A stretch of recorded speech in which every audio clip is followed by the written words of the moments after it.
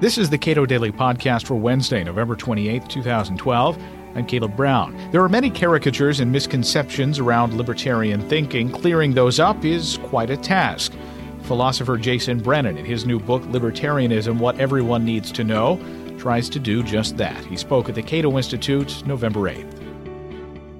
And in particular, I want to show that libertarianism, contrary to the caricature, is a humane philosophy. And even if you think it's wrong, and you're free to do that, even if you think they're mistaken about how things work, I want you to realize that it's a humane philosophy. The people who advocate it normally do so for humane reasons. Right? And to some degree, I want to put the left in the defensive. I want to say, if you care about the poor, how come you're a Democrat? Right? If you care about the poor, how come you're so Marxist? So the format of the book, as the format of all the books in this series, the What Everyone Needs to Know series, is to divide into chapters with a bunch of different topics and then ask questions and then just answer those questions. So what I'm going to talk about today, and how much more time do I have at this point, do you think? 11 minutes. 11 minutes. What I want to talk about today, then, are some of the misconceptions that people have about libertarians. I put up 9 of them. I probably won't get to them all, but just to kind of correct some of these misconceptions. So misconception 1 is a deeply philosophical misconception. It's that libertarians only care about negative liberty. Philosophers, when they talk about liberty, they say there's a lot of different definitions out there, but they broadly separate what we call negative and positive liberty. Negative liberty is the absence of interference. Right? You have negative liberty when people or objects or other things aren't interfering with you or putting up obstacles in your way. Positive liberty is the presence of powers or abilities. So a Marxist might say positive liberty is the power to achieve your ends. And people might say money increases your positive liberty because it improves your ability to achieve your ends. Or you might say Superman has the positive liberty to fly and I don't.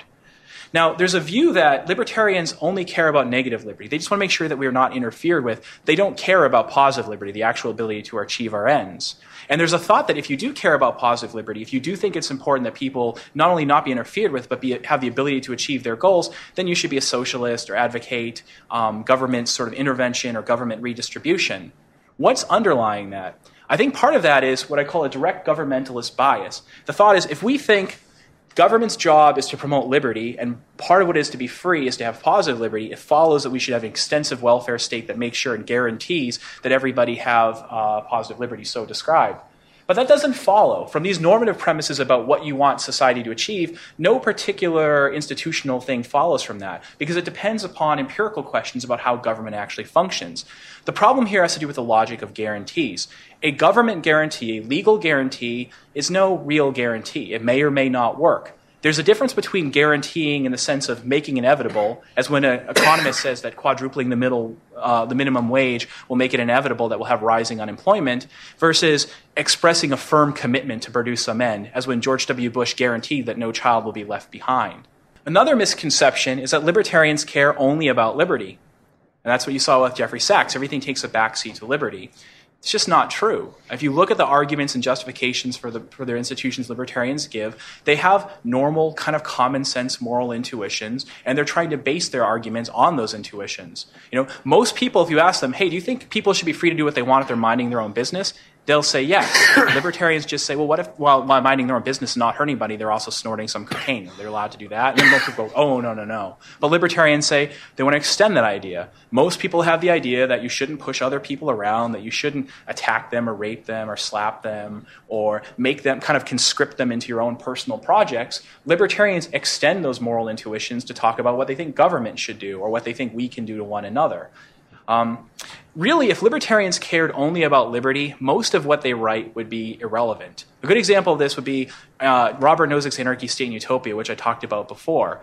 Thomas Nagel, a famous philosopher at NYU, says, Nozick's argument against the welfare state is just that it violates self-ownership. Right? If that were true, Nozick's book would be like 2 pages long. It takes like 2 pages to establish that. It's not 2 pages long. It's hundreds of pages long. He spends lots of time trying to argue that the welfare state doesn't work the way people think or that certain justifications people give for it aren't well grounded and so on. Right? If he really were this cartoon, he wouldn't spend so much time thinking about these other kinds of values.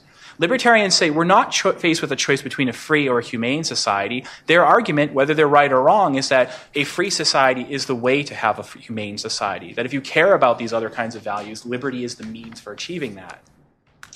Another misconception is that libertarians glorify selfishness. And yet, some do. Ayn Rand does, right? But she's kind of not the norm. She's not the typical libertarian, at least as far as I can tell.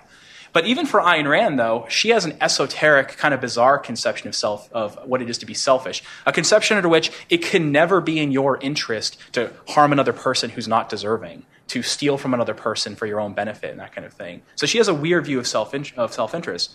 But in fact, libertarians don't have any unusual views about selfishness. Most libertarians think you should be charitable. Most libertarians think that you should provide for others under some circumstances.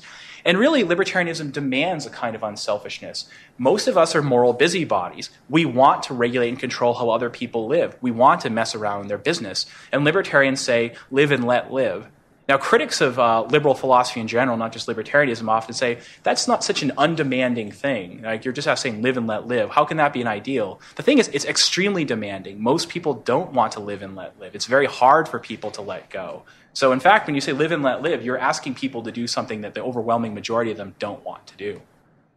Another misconception is that libertarians are unusually selfish. That's what Benson, a former speechwriter for George W. Bush, said, libertarians become libertarian as adolescents because adolescents are self-centered and selfish, and it's a selfish, self-centered philosophy.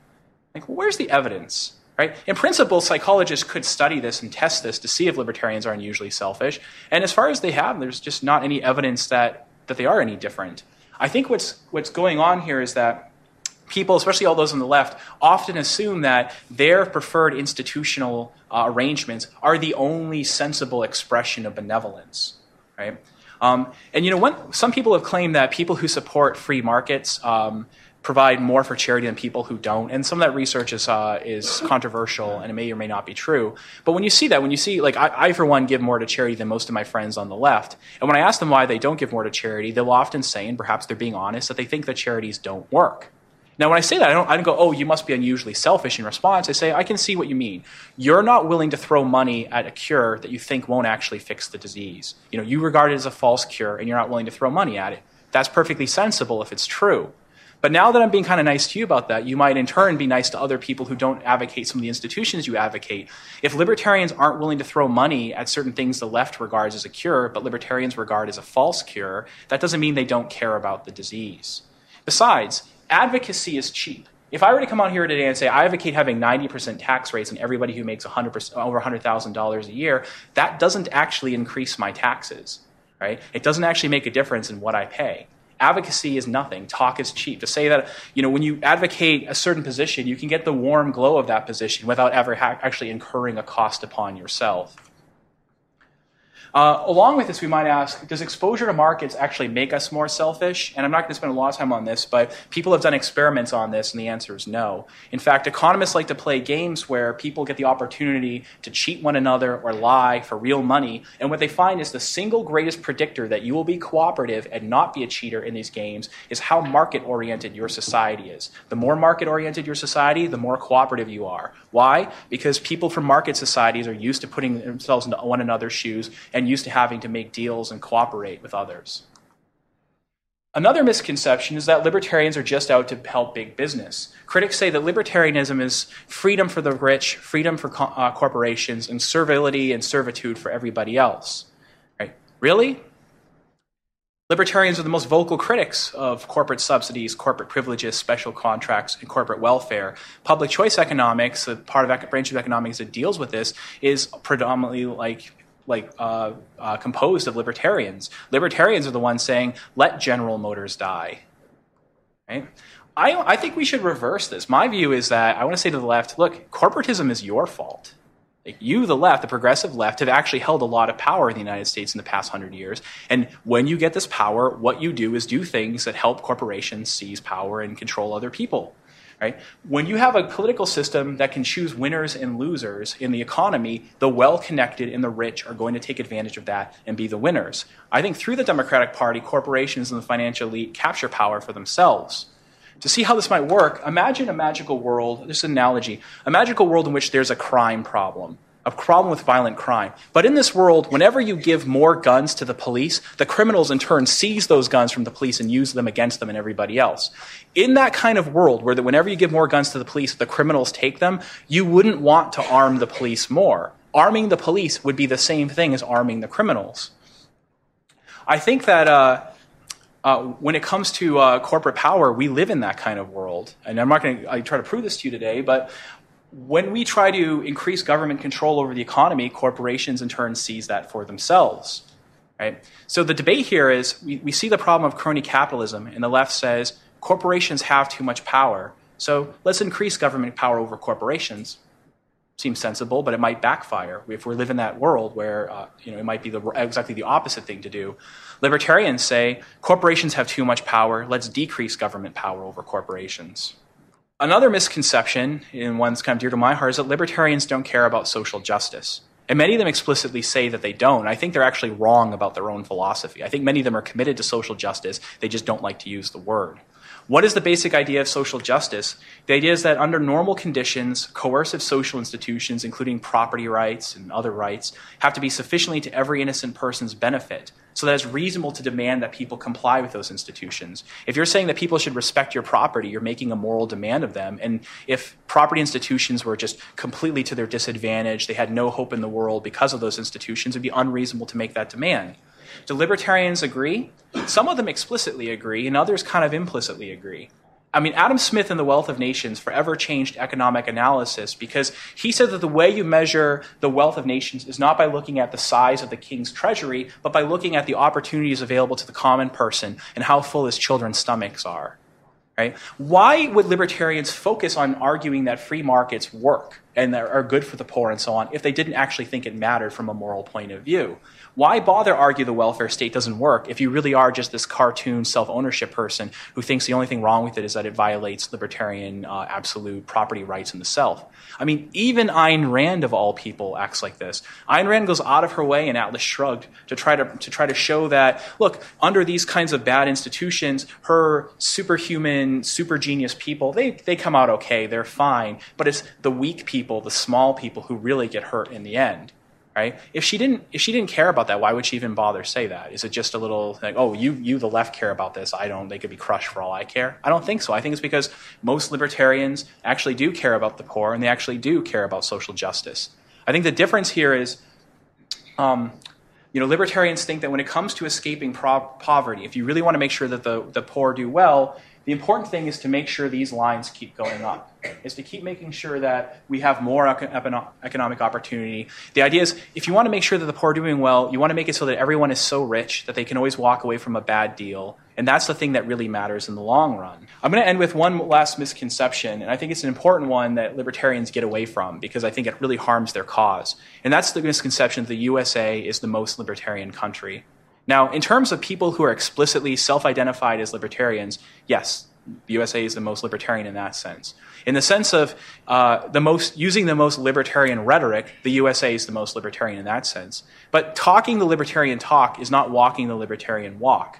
Right? So a number of different institutes have tried to measure economic freedom and civil liberties. When they try to measure economic freedom, they tend to find the U.S. is not really all that high. The Fraser Institute recently did just a couple months ago, put out its new rankings, and the U.S. is only in the top 20. So it's only like number 18 when it comes to total economic freedom, far behind Denmark and Ireland and others. Even the country of Denmark, which we often in the U.S. call socialist, one of those socialist Scandinavian countries, on almost every measure, business freedom, investment freedom, financial freedom, labor freedom, and so on, it trounces the U.S. It's getting scores in the 90s, and the Heritage Institute gives them similar scores. The U.S. is getting scores in the 70s. It really gets dinged because it has a well-functioning welfare state. But I think you should separate the idea of the administrative state, which controls everything in the economy, from the social insurance state, which provides social insurance. And really, for libertarians, it's the former that's really, really bad from their point of view. That's the thing that's really interfering with people's ability to be responsible self-owners. Some of them are kind of amenable to the welfare state, at least if it works, and it does seem to work very well in Denmark.